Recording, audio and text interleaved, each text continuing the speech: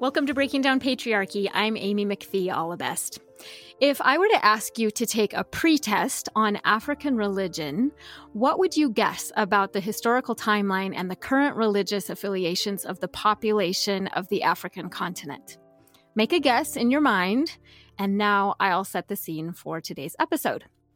Like human beings everywhere, for thousands upon thousands of years, the people of the African continent practiced animism, which is a religion that focuses on nature and on deities that represented different strengths.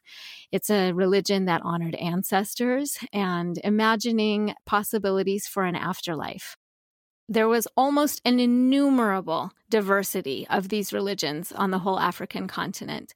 But in the year that Western civilization retroactively labeled the year 1, Christians believe that Jesus was born in Israel, and soon after that, his family fled to Egypt to escape the King Herod's murder of all the Hebrew baby boys. This story is told by Egyptian Christians to this day, and legend has it that Christianity first officially arrived in North Africa when St. Mark arrived in Alexandria, Egypt in the year 60 of the Common Era. So Christianity has been on the African continent for a long, long time. Once in North Africa, Christianity spread slowly west from Alexandria and east to Ethiopia. Through North Africa, Christianity was embraced as the religion of dissent against the expanding Roman Empire. In the 4th century, the Ethiopian king Ezana made Christianity the kingdom's official religion. In the 7th century, Islam arrived from the Arabian Peninsula and began to gain converts very rapidly.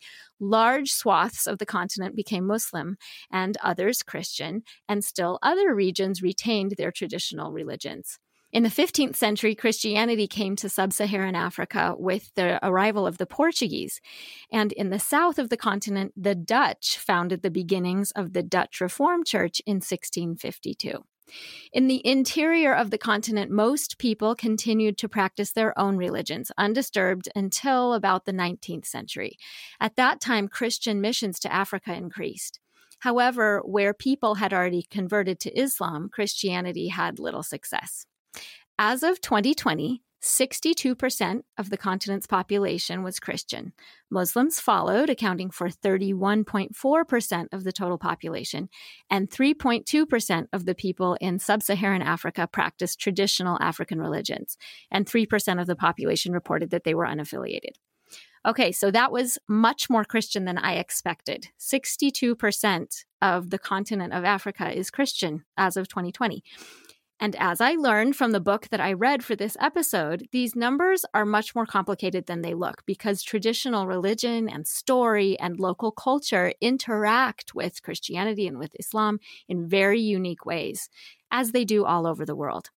So the book we'll be talking about today is called Daughters of Anawa, African Women and Patriarchy, and it's by the revered African Christian feminist author Mercy Amba Oduyoye. And to discuss this text, I'm thrilled to welcome to the show my friend Chanel Achenbach. Welcome, Chanel. I'm glad to be here. Okay, so Chanel, can we start out by you telling us just a little bit about yourself, where you're from, and some of the things that make you you? Yes, I'm originally from San Antonio, Texas, and I've been in Utah since 1997.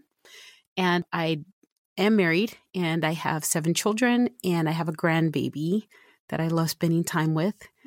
I do spend a lot of time just absorbing information about women, about marginalized groups. And I'm telling you, my mind is absolutely blown because you hear misogyny and you hear patriarchy and you think, okay, it's just when men are mean to women. It is so much more than that. It is so deep rooted from centuries ago, especially throughout Christianity, which I did not realize. So that's a new thing for me.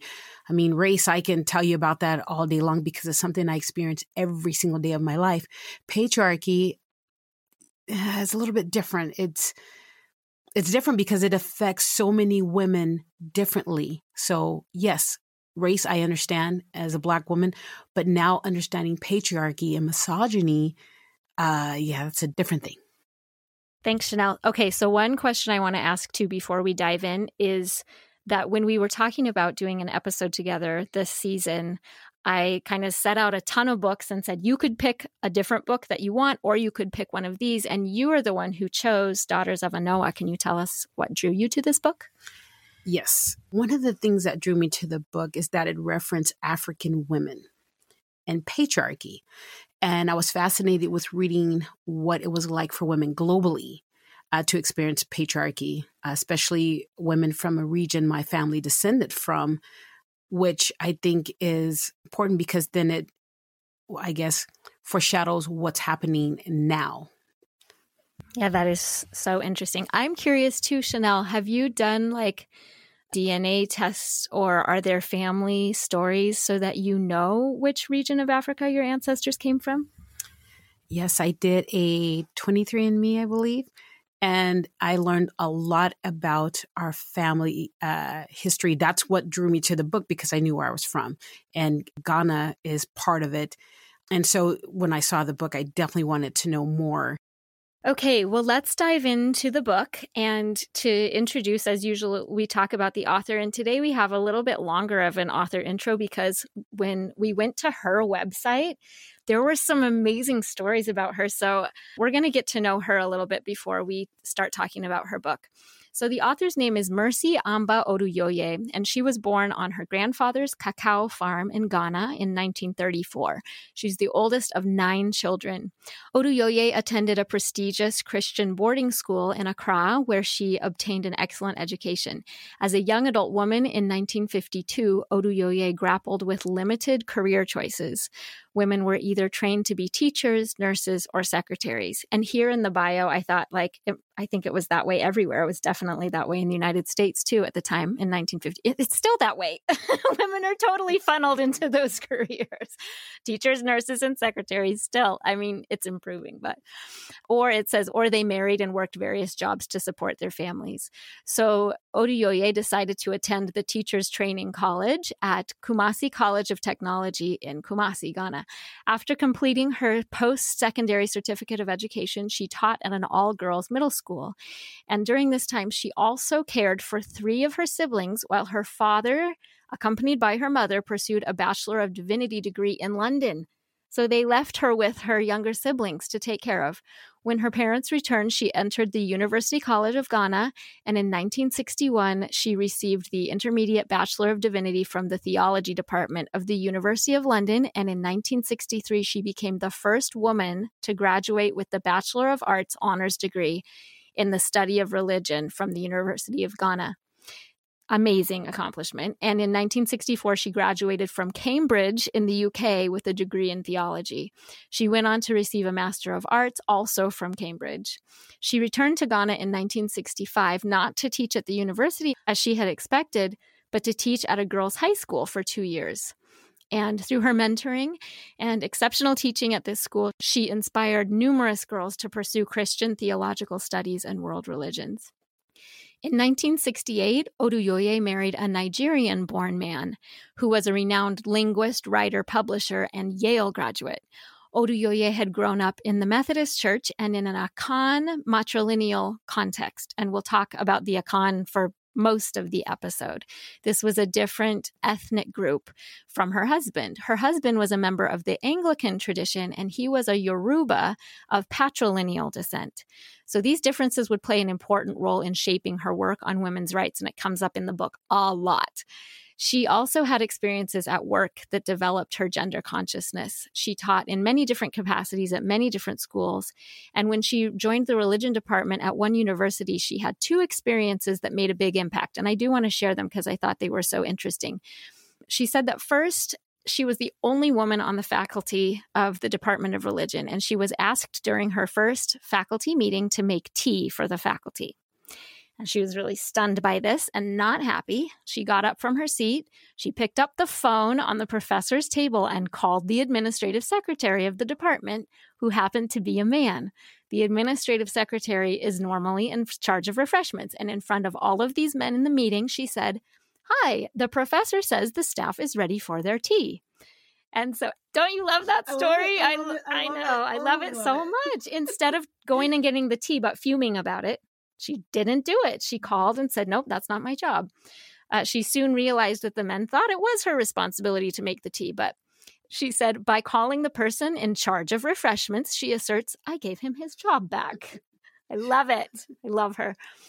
Another incident at this same university involved a discrepancy between the allowances that were given to male and female faculty and staff. For example, the man with whom she was appointed at the time appeared to be receiving a vacation allowance that was double the amount of hers. She asked why that was, and she was told that the man was married. So am I, she responded. Well, he has to pay for his wife, they argued. She came back with, who told you that I don't have to pay for my husband? And with that, she joined the Women's Staff Fight Association, and she began fighting for equal rights and pay equity for the women. From these and other experiences, she learned quickly that men were afforded certain privileges and preferences, and she responded, I don't think I should live under patriarchal male dominance. So, I mean, what an amazing woman. And she has more accolades than we could even list here, but she was a research associate at Harvard Divinity School. She was a visiting professor of world Christianity at the Union Theological Seminary during the 1980s. We'll end with one more story that when she was offered a really, really prestigious international position, during the interview, a colleague and a friend on the panel that was deciding if she was going to get this job said, I don't think this is a good image for African women. An African woman who's going to leave her family to come and do this kind of work. The job was in Geneva. I don't think it speaks well. And we don't know what Dupe thinks, which referred to her husband. So in support of his wife and in protest of this policy, Oduyoye's husband physically took his letter of support to the Methodist Church office in Lagos and demanded a note saying they had received the letter. He agreed with his wife's decision and supported her moving to Geneva and taking the job. So good for him too. She's still living. She is 88 years old, and she's the director of the Institute of African Women in Religion and Culture at Trinity Theological Seminary in Ghana. So really quite a hero, and we're so excited to feature her work today. We're going to take turns sharing parts of the book that we thought were really illuminating about specifically the Akan culture in Ghana and the Ivory Coast. So Chanel, why don't you take it away and share some of the parts that you thought were the most important? Well, first, I wanted to address the title of the book, Daughters of Anoa. So this is actually a play that Oduyoye references. And in the play, Anoa, she rejects the men that her parents want her to marry. She marries a man of her choice because of love. But the marriage ends tragically, and also in the death of her and her husband. His name's Kofi. Now, the marriage is frowned upon and discouraged because the suitor isn't chosen by either parent. And we'll learn later how significant that is, especially when it comes to the father choosing as opposed to the mother, in correlation to the parents both choosing together. But she starts having trouble with her husband, Kofi, because she's independent and because she thinks for herself, and she's not following a line of submission for him. She questions him because he's a slave trader, which she's against slavery. He doesn't like it very much, and he's annoyed, and he's bothered by her asking him about it. He finally tells her to leave, but they start arguing, and then she confronts him about not being able to have children because she really wants children. And the interesting thing is, in her wanting children, she even suggests that he go outside the marriage to, have children. And he's kind of like, no. What she realizes is that he can't have children, and he doesn't like that because he feels emasculated. And so they're fighting, and he tells her, just go away. And she's like, no, I don't want to go away. So then, feeling emasculated, he goes and he takes his life. And her being so distraught and pained, she takes her life. And the reason why this is very important, especially in the Akan, is that they say that if you don't listen to your parents and who they've chosen for you to marry, especially your father, then your marriage is doomed no matter what you do or no matter how happy you think you are. So this is very important because think about it. She dies by her own hands and he dies of his own hands. And if she would have just listened to her parents, she would have never married him and she'd be happy right now. And so that is huge throughout the vibe of this book. I'm really glad that you pointed that out. So that Daughters of Anoa, she's kind of saying, are like the women at least of Ghana, where she's from, right? Kind of like this curse of just remember, if you depart from what your dad tells you to do, which is literally what patriarchy is, the rule of the father, the rule of the man, you'll have bad consequences, right? And that they're kind of like that's hanging over them all the time. So the next thing we wanted to talk about actually is to give some more context about the Akan people. I had never even heard of the Akan people. Had you, Chanel? Well, not in this context, but I know a man who is from that tribe, and he talks to me a lot about what they still believe. Oh, that's so cool. Yeah. Wow. I didn't realize that. Yeah. Okay, so let's take turns talking about things that we learned in the book about the Akan. So the Akan, as I mentioned before, is an ethnicity. It's technically a meta-ethnicity, which just means more broad than ethnicity and nation. So it incorporates lots of different ethnicities and nations. But the Akan live primarily in the countries of present-day Ghana and the Ivory Coast in West Africa. So the Akan subgroups all have cultural attributes in common. And most notably, one of those is the tracing of matrilineal descent. And we've talked about that on many episodes of the podcast in the past. But the Akan has a really interesting way of practicing matrilinearity.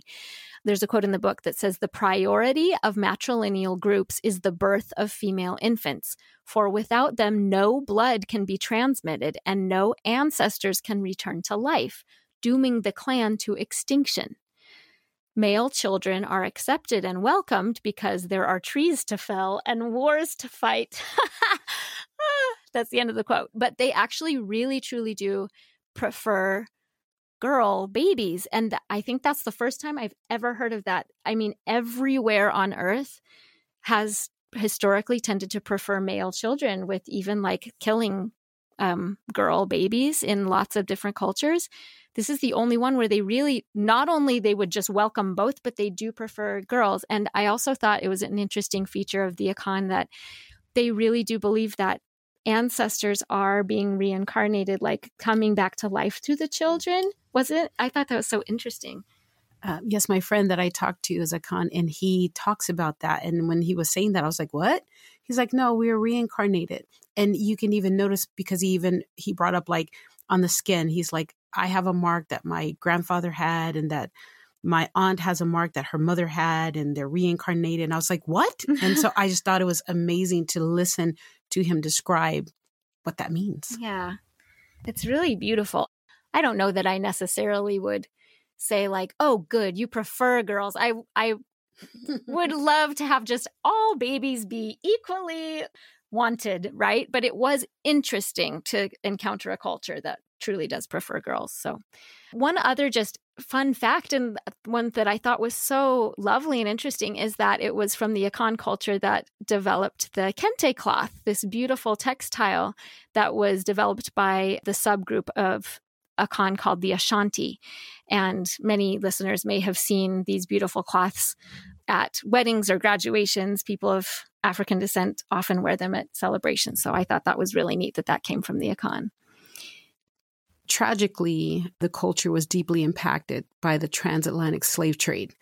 Roughly 10% of the ships containing enslaved people that embarked from the coast of West Africa contained the Akan people. You know, in the Americas, Akan captives were known for their various slave revolts and plantation resistance tactics, which I think is great. Another feature of the Akan culture is that motherhood is of paramount importance for women.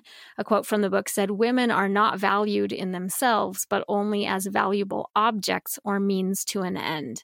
End quote. Again, this is so common to so many cultures worldwide throughout time.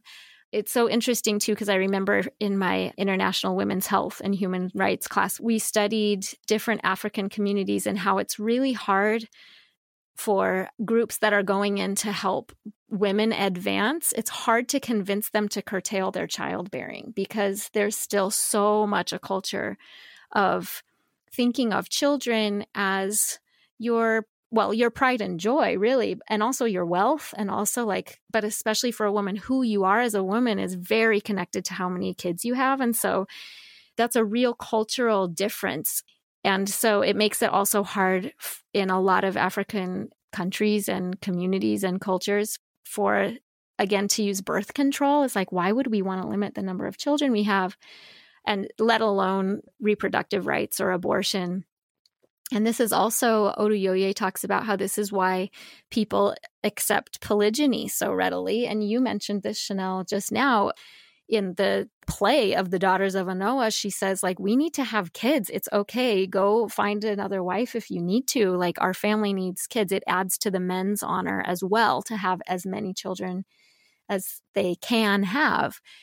And that's just a complicated issue, right? Like, for a woman to want children, but then also realize that that definitely will impact the amount that she's able to thrive in her own life. I mean, a lot of women listening can relate to that.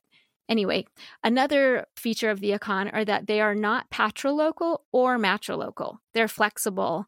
When a heterosexual couple gets married, it's just flexible, whether they go to live with her family or his. It's not designated inflexibly. So another interesting feature that was mentioned in the book is that men and women live separately, around 100 yards away from each other. There is a head of a woman's quarters, like a matriarch, but she presided over by men who, are the head of the family.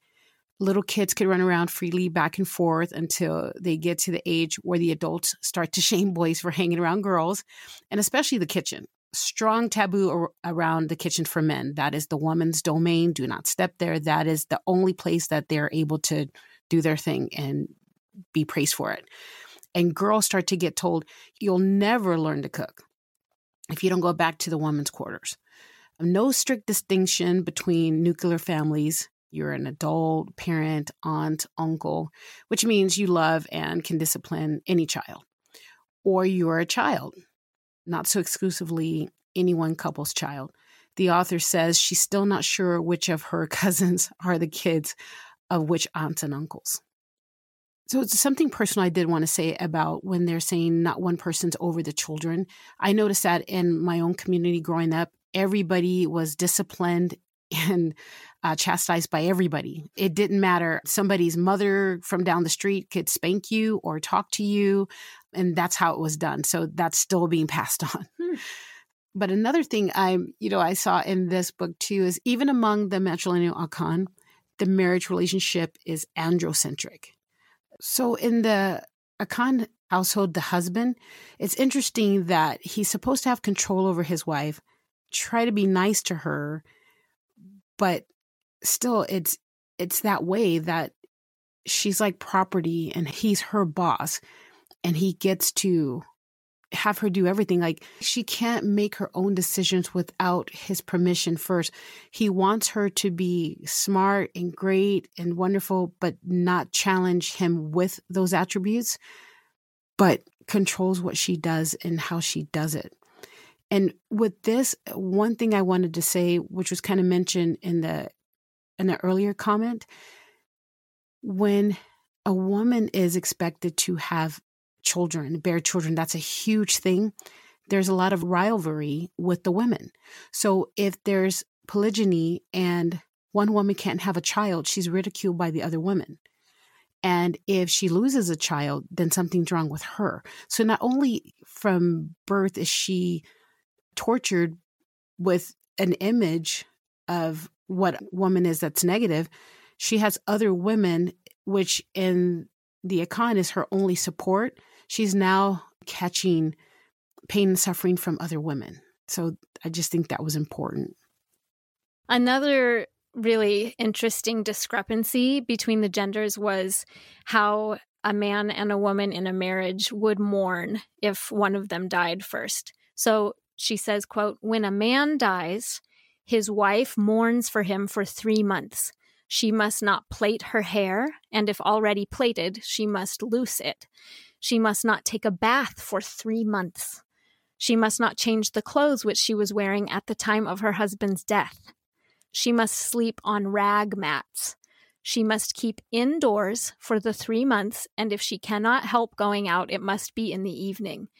But such cases are very rare. In some cases, she may not be allowed to remarry." And then as I was reading that, I thought, like, wow, that's really intense, but it would be fine if men do the same thing for their wives, then I guess it's reciprocal, but that's not the case. She said the traditions for widowers are not as demanding or as demeaning. So in the religion of the Akan, there are women creators and women protagonists. They are not just on the sidelines. However, Oduyoye says myths are structured to make sure that all female rebels are duly contained. These myths are society's way of pleading with the women to put community welfare above their personal desires. Through these myths, the society demonstrates the futility of a woman's efforts to change her destiny. The women who seek veneration as goddesses are, in the end, those who allow themselves to be sacrificed. For me, African myths are constructions of a bygone age that are used to validate and reinforce societal relations. For this reason, each time I hear "in our culture" or the elders say, I cannot help asking, for whose benefit? That is such a great question. For whose benefit? I feel like that's a great question that can be applied to all kinds of policies or power dynamics that don't feel right. For whose benefit is this? Okay, so we've been talking a lot about the Akan people and their indigenous culture and Oduyoye's kind of critique of the patriarchal structures within the Akan culture. But I want to shift gears for a minute because Oduyoye writes a lot about Christianity too. She is a practicing Christian, but she's not afraid to criticize injustice wherever she sees it, and she doesn't spare Christianity either. And she says this, quote, "There is a myth in Christian circles that the church brought liberation to the African woman. Indeed, this is a myth. What actual difference has Christianity made for women other than its attempt to foist the image of a European middle-class housewife on an Africa that had no middle class? Africa finds little sustenance in the continuing importation of uncritical forms of Christianity with answers that were neatly packaged in another part of the world. These churches, which most often take the form of patriarchal hierarchies, accept the services of women, but do not listen to their voices, seek their leadership, or welcome their initiatives. It is painful to observe African women whose female ancestors were dynamically involved in every aspect of human life define themselves now in terms of irrelevance and impotence. This distorts the essence of African womanhood." End quote.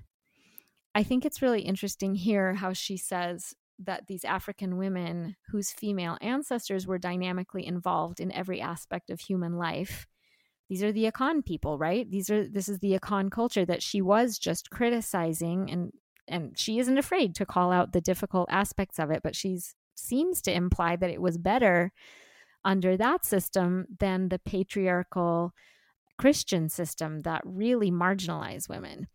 And another thing in this quote that I thought was interesting is she says that Africa finds little sustenance in the continuing importation of uncritical forms of Christianity. And that word uncritical, I think, is really important because, again, she's not throwing, I guess, the baby out with the bathwater. She's not saying that Christianity is all bad, but she's saying we need to use our critical thinking and we need to be able to criticize the things that are not right within this religion that she still loves and practices. Okay, one more quote from this section that I wanted to share. She says, quote, "In assigning roles based on gender, the theory of complementarity plays a negative role for women in domestic organizations and in the church. In practice, complementarity allows the man to choose what he wants to be and to do, and then demands that the woman fill in the blanks. It is the woman, invariably, who complements the man." End quote. Woo! Those are some concise and powerful critiques. So Oduyoye points out that Christian stories and ideas made and continue to make a huge impact on Akan culture. So there's this interweaving of Christianity with Akan culture. And she's trying to kind of parse them out and, again, identify the patriarchal aspects of both. But now we'll go back to indigenous Akan narratives, and we'll talk about the folk tales and proverbs. So can you talk about those, Chanel? I want to talk to you all about folktales in the Akan culture, which is huge. It's what they use to start forming images about women to the young. It's their holy writ. So when the Akan are young, the Anasasim, which is spider tales, is what's popular and taught to the young and to their older and more mature. Then after that, the more serious teachings, I'm going to foreshadow here, the Proverbs. I mean, this is what they use to talk about women and paint the image of what a woman is so you'll know how to respond to her. The folk tales guide the community, and they are what teaches the whole community, not just the young kids, about what is expected of the women and her roles. And the folk tales also establish an image, a huge image of how you're supposed to interact with them, men and women, boys and girls. And so examples of folk tales, one of the things is gender is everything, especially for a male. Self-affirmation in a male is admired and labeled masculinity. However, that same characteristic in a woman is considered selfishness and egotistical. Children are taught to please and obey the father. Young boys, brothers of some of these girls, the young girls, start young and dominating, belittling, and oppressing their sisters. This is a preparation for misogyny and patriarchy. This next part here that just blows my mind. So picture what a witch is. Women as witches. Quote, many African folktales describe old women as demons. Often they have the power of metamorphosis to alternate between human and non-human forms. And there's a story about Emery. There's a king that is great at his work, physical labor, and he beats palm nuts for his wife, Emery. He does this because women are thought of as being demanding, gold diggers, and overbearing. So that's why he's doing it for her. This harsh image will be explained later as I expound on the Proverbs. But his wife, Emery, is no exception to this harsh image. She is said to be a witch and won't assist him while he's working. So a god told the king what he must do with his favorite wife. So the king traps her, destroys her, and then he prospers. So he has to take this wonderful woman who's actually great, but she's considered a witch. And because she won't help him, there's so much disdain towards her. And so he traps her and hurts her. And that's just so weird to me. Another aspect is women in marriage. Quote, a favorite theme in many folk tales is that girls should not be strong-willed in matters of the choice of her spouse or marriage. Sometimes a folk tale gives an additional caution against leaving home to live with the husband in a place where one has no blood relations. There's a folk tale about a young girl that refuses suitors chosen for her by her parents. She runs free in the forest in search of conquests and adventures of her own volition and stumbles upon a handsome man, falls in love, and runs home to tell her parents. She's married and goes off to live with her husband. She realizes that he's not as he seemed. He revealed to be a python that swallows a whole bridal party. But just before he's about to swallow her, her brother shoots and kills it. She learned her lesson. So this part where it says that the boy came in and he shoots and kills a python, it's so interesting to me that her brother comes in and saves the day as if she can't make her own decisions for herself. And then the theme of people thinking, well, obviously the boy's more smarter and capable than she is. That just rubbed me weird. And I think that's why we both notice, like, with these proverbs, these are wisdom tales, right? It's like, take note. It's like the moral of the story is, girl, don't doubt your parents. And then if you do get yourself into a mess, don't worry, your little brother will save you from yourself, right? I mean, you can't protect yourself. Right. The men are going to come in and save you because you made bad choices. Mm-hmm. And a male will have to come run and save her from herself, cleaning up the mess. Mm-hmm. That's weird. And additionally, the message is that a good compliant girl will get a good husband. Mm-hmm. So as we learn throughout this book, parents are considered the best judges for girls in choosing husbands, more so the father than the mother. It's said that the parents cannot make a mistake. It's taught that even with little effort or lack of concern, that even if the father gets it wrong in the beginning, that it'll work out for the best in the end. So here's a folk tale. A father was trying to find a good husband for his daughter. but was too picky, and he refused many handsome and wealthy men. Feeling like he was running out of time, he confided in his best friend that he was going to marry his daughter to the first man he saw. The friend disguised himself as a wolf and was the first person the father saw because he went early. The man then changed from wolf back to human. The father remembered the oath and kept it. The friend married his daughter. It's still believed, however, that the father is incapable of choosing wrong or choosing a wrong mate for his daughter. And it's believed that girls make poor choices with bad outcomes if they choose themselves. So it seems to me that, and even like our own culture, so many, or others throughout the world, different cultures, so much confirmation bias exists among the African people to control the women. And then what the folk tales, in this sense, are dangerous and problematic, because if something goes wrong because of the girl's choice, then it's a direct result of her choice. If something seems wrong with the choice from her father, then it has to be her perception that needs to be questioned, not the father's. So earlier I mentioned a foreshadowing of the Proverbs.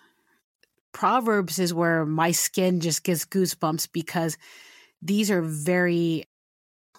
they're significant and they're strong. I mean, they're unquestionably one of the most important parts of Akan culture, creating the image of a woman and how she's molded into that imagery. Proverbs reinforce these teachings. Quote, "The weight and effectiveness of proverbial language among Africans is attested by their continually daily use of proverbs today, and also by their current interest in collecting and documenting proverbs. It is also worth noting that new proverbs are being created all the time, while others are made obsolete by the changing times. When it comes to being created and others becoming obsolete, keep in mind that the men can choose to use them or not. So they'll use them to their benefit. So if there is such a thing of a positive proverb, then the man probably won't use it because it's showing the woman in good light. So when it comes to a man, making of a man, one of them that stood out to me is when a man is in trouble, a woman takes it as a joke. So in the proverb, this man is suffering from his cruel wife that laughs at him. I just think it paints an awful image of women. But worse, it paints, motherhood is so important in the African culture that the mother influences her child. She even has her child laughing at him. Mm. The child is supposed to revere the father so much, but the wicked witch mother confused him. She beguiled him. And so now he's making fun of his father. Mm. And this happens everywhere. Not all African men want misogyny and insufferable patriarchy, but are afraid of the shame and loss of support from the community if they don't fall in line with what's viewed as being a man and exhibiting masculinity. This is passed on to the children. The boys start with the treatment of their sisters. The girls receive it from their fathers, uncles, mothers, then their husbands. If the boys don't learn to dominate when they're young, then they will struggle to find wives. So then you go to making of a woman. One of the proverbs says, all women are the same. Another proverb says, what you would not have repeated in the streets, do not tell your wife in the bedchambers. And then the third one I chose is women love where wealth is. From these three proverbs is the image that all women are the same, which is what? Untrustworthy, wandering, and gold diggers. And that just kind of set wrong with me. And there's a Yoruba word, an adverb, which is goodbye, which means vociferously and loquaciously, which is loud, and she just can't be quiet. In the Yoruba, they say that women are always talking very loudly, and the woman is always brawling. She's always ready for a fight. Another thing is, as a mother, though, this is very, very telling for me. It says, the tortoise has no breast, yet she feeds her young. So it's favorable. The proverbs are favorable when it comes to her only as a mother. As a mother, a tortoise doesn't have breasts, but yes, she feeds her young, meaning she's going to find a way. Mm. She's going to make sure that they're okay. And if she can't have children, she's not good for anybody. Yeah, Chanel, you and I have been talking as we've been preparing this episode about this very thing, right? About, this tortoise, which is an animal that doesn't even have breasts, like you just said, but they'll find a way. I mean, it kind of makes me ache to think of, like, you'll give what you don't even have somehow as a mother. Do you want to talk about that a little bit? Yeah, I think this is important to know that even now I had to set boundaries with my spouse and my children to be able to have time to devote to this book that just had so much of my attention. I'm viewed as a mother, a therapist, a cook, a maid, a wife, anything but merely a woman. I feel like it's Cinderella that must complete her chores before she can attend the ball, yet beyond exhausted to do so when my task is complete. And I don't think anybody understands this. I don't want to make this about me, but I think this is important to identify patriarchy. It wasn't this Mother's Day, but it was a Mother's Day before. I had a heart attack on Mother's Day, and it was very scary. It would happen in front of my daughter. But then a few days later, I was up and nobody would leave me alone. I didn't rest. And there I was again, just making sure everybody was okay. And that's what you do. It's like you're just expected to just get up and go. I'm extremely anemic. I have all these things that happen, but I'm still expected to just keep going. When my husband or my children, I love them. When they're sick, they cannot function. It's like you run to them, you serve them, you're there. But when you're sick, it's like, no, mom's good. Mom's got it. She's strong. And I can relate to that because if you read through this book and the Akan culture, she is supposed to be superwoman. Even if she gets sick, she's supposed to just buck up and still take care of everybody because that is who she is. She's not seen as a person. She's seen as a thing to take care of everybody, almost like a robot, maybe. Now, a woman in marriage. A stubborn wife needs beatings to correct her. The husband is the victim always, and women are insufferable counterparts. Assume that the problem stemmed from the awful, treacherous nature of women. These proverbs paint women in a really bad nature. This is what Odeoye says. To better understand what is happening to African women, we should pay attention to the economic factors that affect their lives, but also be aware of cultural undercurrents that determine their status. So, I've talked to you about some folk tales and proverbs that are depressing and sad and just really had me thinking for 2 days, just like, this was so sad. I really had a hard time with that, of the image of women being portrayed. But here's a favorable folktale. It's a poem, and I just think it's amazing. And it starts, may we have joy as we learn to define ourselves, our world, our home, our journey. May we do so, telling our own stories and singing our own songs, enjoying them as they are for what they may become, weaving the new patterns we want to wear. We continue to tell our tales of the genesis of our participation. We gather the whole household and begin a new tale. Now, this for me was great because there's hope. I love the part where it says, may we have joy. It doesn't have to be sad. Singing our own songs, telling our own stories, enjoying them for what they may become. My heart is broken for the image that's painted of women because I love women so much. But I think in her poem, this joy, we can do it. We can tell our own stories, and we can sing our own songs. It just, there's hope. Like, let's do this. We can do this. That's beautiful, Chanel. Thank you so much. I wonder if you could share some closing thoughts. I told you I was going to be emotional. Yeah, some of the closing thoughts I have is I see so much of what's happening in the communities in Africa and in African women, but in my own community growing up, I mean, I witnessed so much patriarchy and misogyny and violence towards women, including young girls.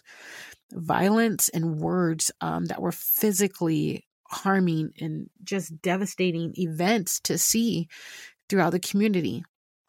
women were to keep the homes clean, accept and not question polygyny, endure physical and verbal abuse. It was normal. Just being around cousins, family, people. That's just, nobody was shocked to see a woman pushed down or hit or slapped or hair pulled. That was normal, and we weren't supposed to question.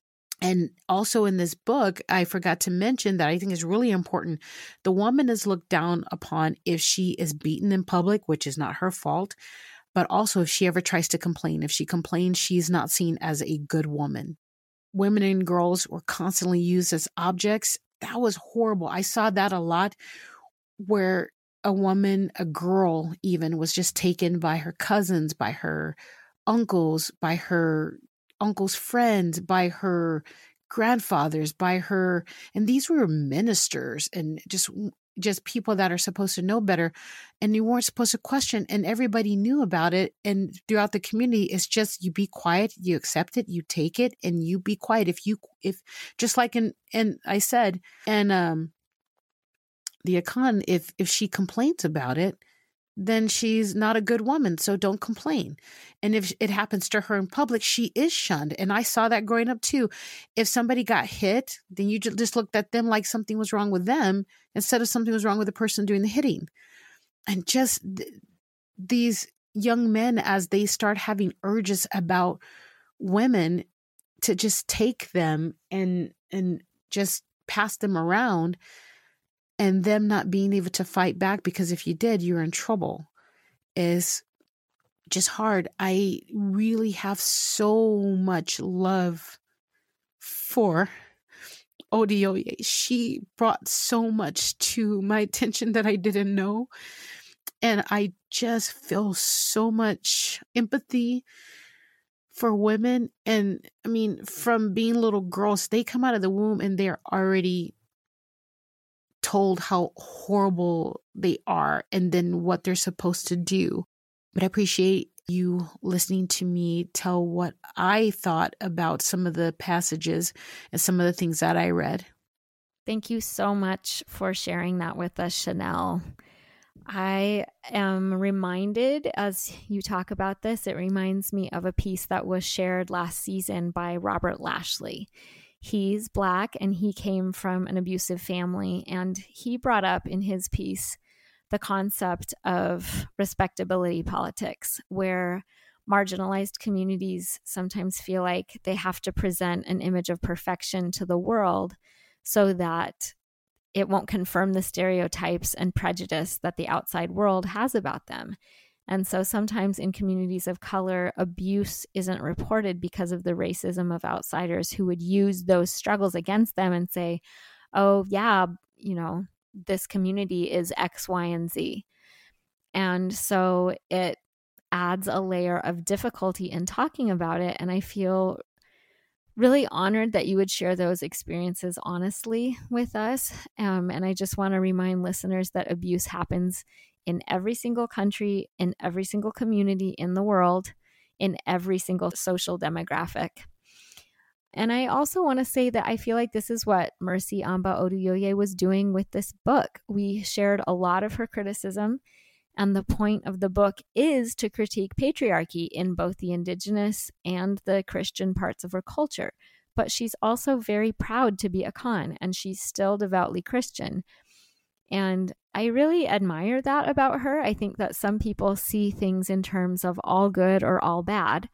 But in my opinion, that's immature thinking. And Oduyoye is too sophisticated and evolved for that. She sees the good and the bad in, those proverbs and folk tales and social norms. And she sees the good and the bad in Christianity. And she calls out what's bad and she embraces what's good. And I think that's what I heard you doing in our episode today too, Chanel. And I'm so grateful that you read this book with me. I'm so grateful that you joined me for this conversation. Thank you so much. Thank you. I am so glad you gave me an opportunity to read this book and learn more about patriarchy, which I'm learning so much. So I appreciate what work you're doing and the information I'm receiving. So now I'm sharing that with other people. So you appreciate it as well.